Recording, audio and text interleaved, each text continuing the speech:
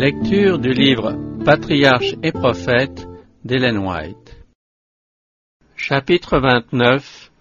Satan et la loi de Dieu.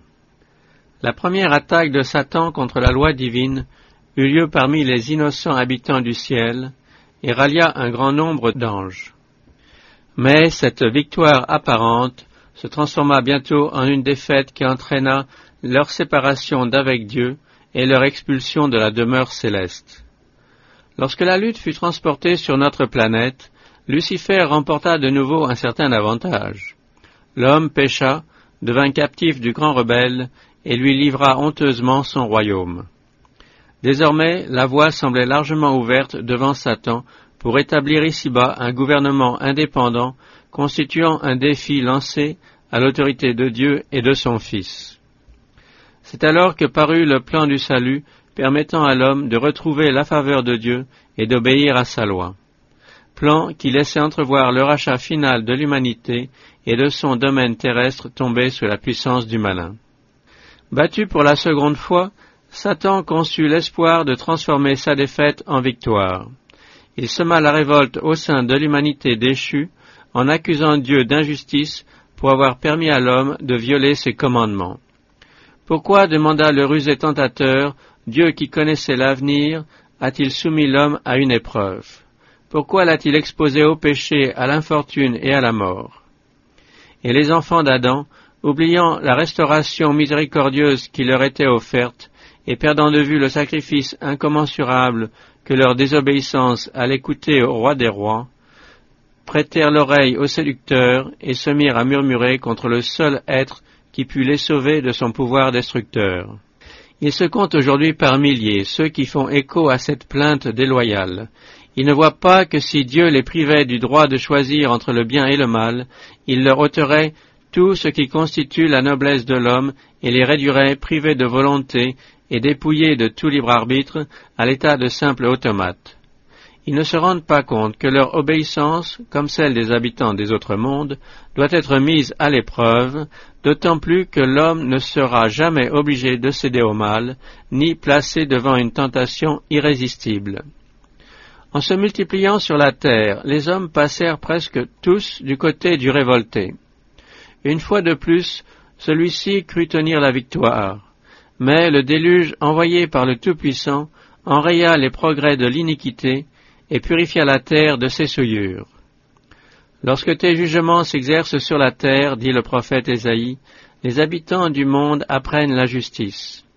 Si l'on fait grâce aux méchants, il ne comprend pas les leçons de la justice, il fera le mal dans le pays de la droiture. Il en fut ainsi après le déluge. À l'abri des jugements de Dieu, les hommes se rebellèrent de nouveau contre lui, rejetant son alliance et ses lois. À ce moment-là, l'Éternel fit alliance avec Abraham et se choisit un peuple dont il fit le dépositaire de sa loi. Pour faire échouer ce projet, Satan prépara immédiatement ses pièges en vue de pousser les enfants de Jacob à se marier avec les païens et à se prosterner devant leurs idoles. Mais Joseph resta fidèle à son Dieu et fut un témoin courageux de la vraie foi. Rien ne put éteindre en lui cette lumière. Satan eut beau exploiter l'envie de ses frères et le faire vendre comme esclave dans un pays idolâtre, Dieu fit servir cet événement à la propagation de son nom au pays d'Égypte.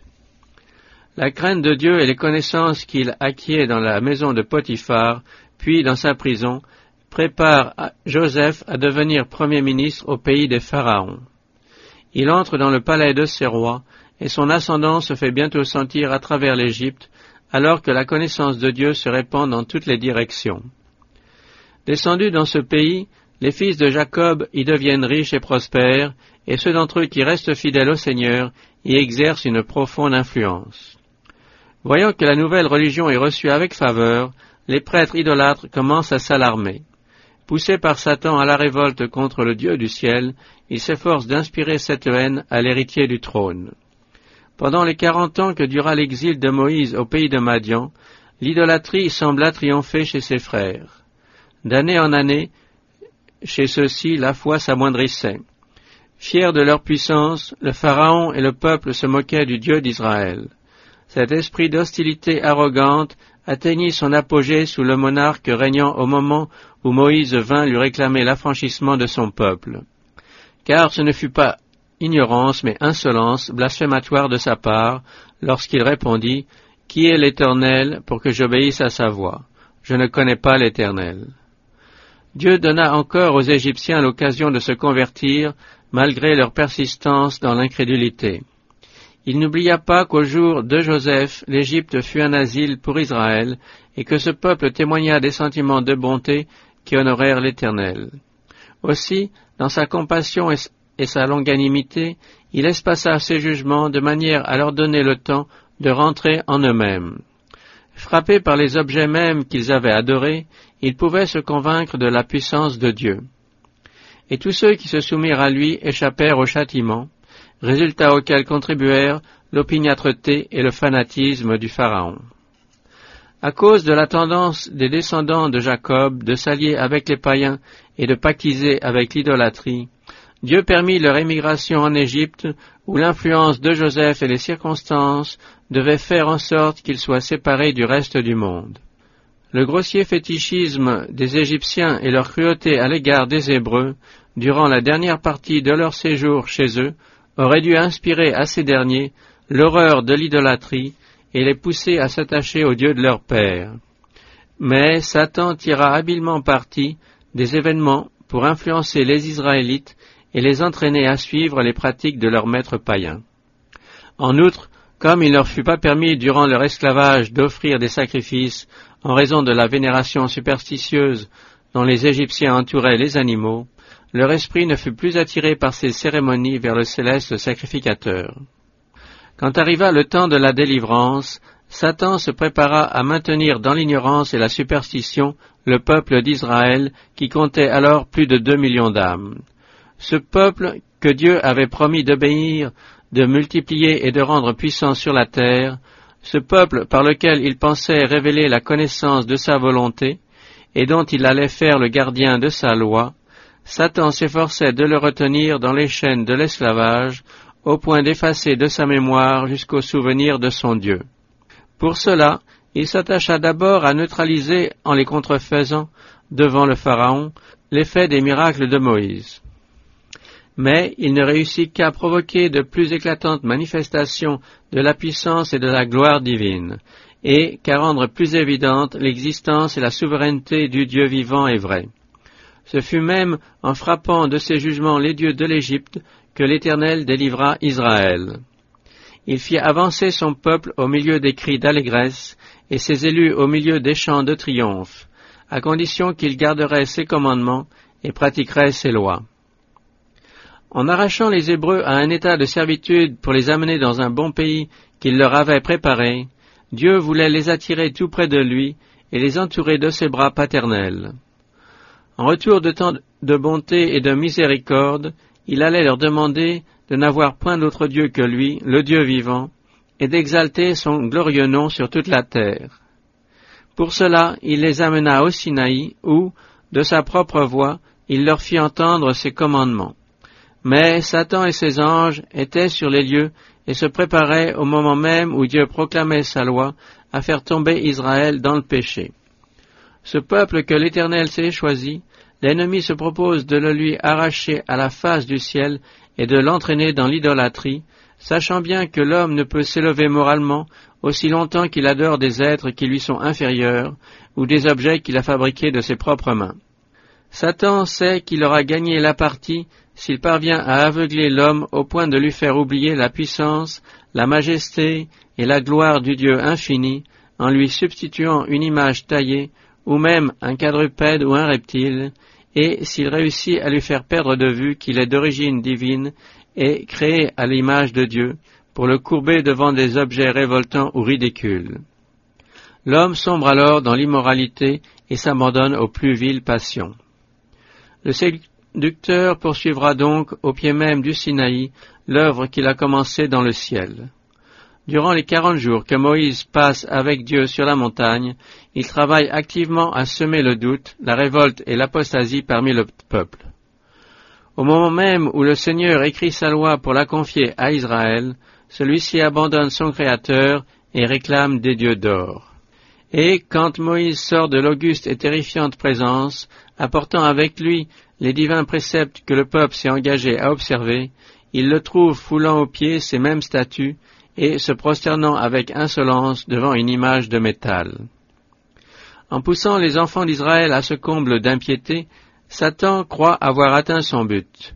Maintenant qu'ils se sont vautrés dans le blasphème et la dégradation, pense-t-il, maintenant qu'ils ont perdu tout sentiment des nombreux bienfaits de Dieu, comme aussi tout souvenir de leurs vœux d'obéissance réitérés et solennels, l'Éternel va les rejeter et les livrer à la destruction. Ainsi sera consommée l'extinction de la postérité d'Abraham, qui devait conserver la connaissance du Dieu vivant, et d'où devait sortir la vraie postérité, le vainqueur de Lucifer. Dans cet espoir d'anéantir le plan de Dieu, le grand rebelle devait encore être déçu. Si prévaricateurs qu'ils étaient, les Hébreux ne furent pas anéantis. Ceux d'entre eux qui se rangèrent du côté de Satan furent retranchés. Le reste du peuple, humilié et contrit, fut reçu en grâce. Tout l'univers, témoin des scènes du Sinaï, put constater par leurs résultats la différence entre le règne de Dieu et celui de Satan. Une fois encore, les saints habitants des autres mondes purent contempler par les fruits de l'apostasie d'Israël le régime que Lucifer aurait établi dans le ciel. En poussant les hommes à violer le second commandement, Satan cherchait à ravaler leur conception de l'être suprême. En annulant le quatrième, il voulait les amener à oublier l'Éternel. En effet, selon ce commandement, les droits de Dieu à être obéis et à être seul adorés ont pour base le fait qu'il est le créateur de tous les êtres. La Bible est formelle sur ce point. On lit dans le prophète Jérémie, « L'Éternel est le vrai Dieu, il est le Dieu vivant, le roi éternel. Ils disparaîtront de dessus la terre et de dessous les cieux, ces dieux qui n'ont fait ni les cieux ni la terre.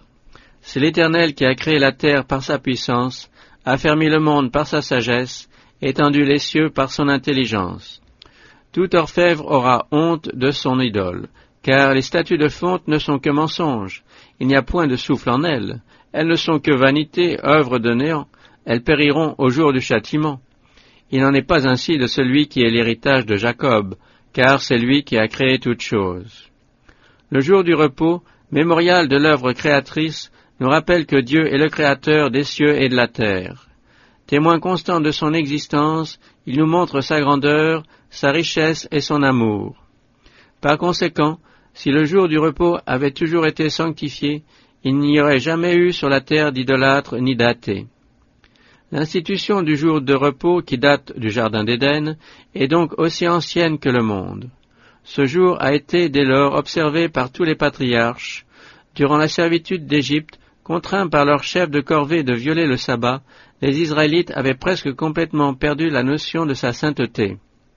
Lorsque la loi fut proclamée au Sinaï, les premiers mots du quatrième commandement furent « Souviens-toi » du jour du repos pour le sanctifier. Ce qui prouve que le sabbat avait été institué antérieurement, c'est-à-dire, comme le dit ce même commandement, lors de la création. C'est pour extirper l'idée de Dieu de l'esprit des hommes que Satan s'est efforcé de renverser ce grand mémorial, bien convaincu que s'il peut les amener à oublier leur Créateur, nul ne s'efforcera plus de résister à la puissance du mal, et que lui, Satan, restera le maître incontesté. L'inimitié de Satan pour la loi de Dieu l'a entraîné à combattre tous les préceptes du décalogue. Le principe de l'amour filial et de l'obéissance aux parents se rattache intimement à celui de l'amour et de l'obéissance envers Dieu, le Père de tous les êtres. Le mépris pour l'autorité paternelle engendre bientôt le mépris pour l'autorité divine. De là les efforts de l'ange tombé pour affaiblir l'obligation du cinquième commandement. Parmi les païens, le respect des parents n'a jamais été en vogue. Chez bien des peuples, on abandonnait les parents âgés ou on les mettait à mort dès qu'ils ne pouvaient plus se suffire à eux-mêmes. La mère de famille était traitée avec peu de respect et, à la mort de son mari, on la plaçait sous l'autorité du fils aîné. Moïse avait ordonné l'obéissance filiale, mais lorsqu'il s'éloignait de Dieu, les Israélites négligeaient le cinquième commandement comme les autres. Satan a été meurtrier dès le commencement. Aussi, dès qu'il eut établi son ascendance sur la terre, il incita les hommes non seulement à se haïr et à se tuer les uns les autres, mais pour porter un défi plus audacieux à l'autorité divine, à faire de la violation du 6e commandement une partie de leur religion. Grâce à une conception pervertie des attributs de la divinité, les nations païennes en étaient venues pour apaiser leur Dieu, à croire à la nécessité des sacrifices humains. D'horribles cruautés étaient alors commises sous diverses formes d'idolâtrie, notamment la coutume de faire passer les enfants par le feu en présence des idoles. Quand un enfant sortait sain et sauf de l'épreuve, on en concluait qu'il était agréé des dieux. Dès lors, on le tenait en grande estime, au point que ses crimes, si graves qu'ils fussent, n'étaient jamais punis. Mais si en passant par le feu il recevait quelque brûlure, son sort était scellé, et le courroux des dieux ne pouvait être apaisé qu'en sacrifiant sur un autel la vie de cet infortuné. Aux pires époques de leur apostasie, les Israélites allèrent jusqu'à pratiquer ces abominations. Le 7e commandement fut aussi très tôt violé au nom de la religion. Des rites d'une immoralité éhontée étaient incorporés aux cultes idolâtres. Les dieux mêmes se présentaient comme des êtres impurs, et leur adoration encourageait à se livrer sans retenue aux passions les plus viles. Les vices contre nature étaient à l'ordre du jour, et les fêtes religieuses caractérisées par un dérèglement public et universel. La polygamie entra de bonne heure dans les mœurs. Ce fut l'un des péchés qui attirait à la colère de Dieu sur le monde antédéluvien, ce qui n'empêcha pas cette pratique de se généraliser de nouveau après le déluge. Car Satan apporta un soin tout particulier à pervertir l'institution du mariage et en affaiblir l'obligation et en dénigrer la sainteté. Il était convaincu qu'il n'y a pas de moyen plus sûr d'effacer en l'homme l'image de Dieu qu'en le plongeant dans le malheur et dans le vice. Dès le début du grand conflit, le plan du premier menteur a été de calomnier le caractère de Dieu et de fomenter la révolte contre sa loi. Aussi ce dessein semble-t-il avoir été couronné de succès, puisque les multitudes prêtent l'oreille à ses séductions et se révoltent contre le Seigneur. Néanmoins, au milieu même du triomphe apparent de la puissance du mal, le plan divin s'accomplit lentement mais sûrement. À tous les êtres créés, Dieu révèle sa justice et sa bienveillance. Si, capté par les pièges de Satan, tout le genre humain a été dans le mal, le Créateur lui a ouvert par le sacrifice de son Fils une porte de salut, en lui donnant la force de pratiquer ses commandements. C'est ainsi que, de siècle en siècle, du sein même de l'apostasie générale, Dieu recrute un peuple qui porte sa loi dans son cœur. C'est par la ruse que Satan a séduit les anges. C'est ce moyen qu'il a de tout temps employé auprès de l'humanité et auquel il aura recours jusqu'à la fin. S'il déclarait ouvertement qu'il fait la guerre à Dieu et à sa loi, les hommes se tiendraient sur leur garde. Mais il se déguise, il mélange la vérité et l'erreur, et grâce à ce manège, il réussit à faire prévaloir des doctrines captivantes qui entraînent le monde à sa perte. Cependant, le jour approche où le triomphe du grand séducteur prendra fin pour jamais. L'œuvre qu'il poursuit dans l'ombre depuis si longtemps sera démasquée. Les effets de son règne et les fruits de la violation des divins statuts seront dévoilés aux yeux de tous les êtres créés. La loi de Dieu sera pleinement revendiquée. On constatera que les voies du Très-Haut ont toujours eu pour but le bien éternel de son peuple et de tous les mondes qu'il a créés. En présence de tout l'univers, Satan lui-même confessera la sainteté de la loi de Dieu et la justice de son gouvernement. Le temps n'est pas éloigné où le Seigneur vengera son autorité outragée. Voici que l'Éternel sort de sa demeure pour punir les iniquités des habitants de la terre. Qui pourra soutenir le jour de sa venue? Qui pourra subsister quand il paraîtra? Lorsque Dieu devait descendre sur le mont Sinaï pour proclamer sa loi, il avait été interdit de s'approcher de la montagne sous peine d'être consumé par la gloire de sa présence. Si la proclamation de la loi a été entourée de semblables précautions, quelle ne sera pas la majesté de son tribunal quand il viendra punir les transgresseurs de ses préceptes sacrés? Comment ceux qui ont foulé aux pieds son autorité pourront-ils soutenir sa gloire au grand jour des rétributions finales? Les terreurs du Sinaï représentaient au peuple les scènes du dernier jugement. Le son d'une trompette convoquait alors tout Israël à la rencontre de Dieu. Mais ici ce sera la voix de l'archange et la trompette de Dieu qui appelleront de toutes les extrémités de la terre les vivants et les morts en la présence de leur juge. Entouré d'une multitude d'anges, le Père comme le Fils étaient descendus sur la montagne. Au grand jour du jugement, Jésus-Christ viendra dans la gloire de son Père et dans sa gloire avec tous les anges. Et alors, il s'assiera sur son trône de gloire, et toutes les nations seront rassemblées devant lui. Quand la présence divine se manifesta au sommet enténébré de la montagne, la gloire de l'Éternel, aux yeux de tout Israël, rassemblait à un feu dévorant. Mais quand le Fils de Dieu paraîtra dans sa gloire et sous les anges, toute la terre sera comme embrasée par l'éclat de sa majesté. Il vient notre Dieu et ne se tait point. Devant lui est un feu dévorant, autour de lui une tempête furieuse. Il convoque les cieux d'en haut, ainsi que la terre, pour juger son peuple. Un fleuve de feu sortira de devant lui, qui fera fondre les éléments. La terre, avec tout ce qu'elle renferme, sera consumée, lorsque le Seigneur Jésus apparaîtra, venant du ciel avec ses anges, au milieu des flammes de feu, pour faire justice de ceux qui ne connaissent point Dieu et qui n'obéissent pas à l'évangile de notre Seigneur Jésus-Christ. Depuis la création, jamais l'homme n'avait contemplé un spectacle aussi terrifiant que celui de la promulgation de la loi au Sinaï.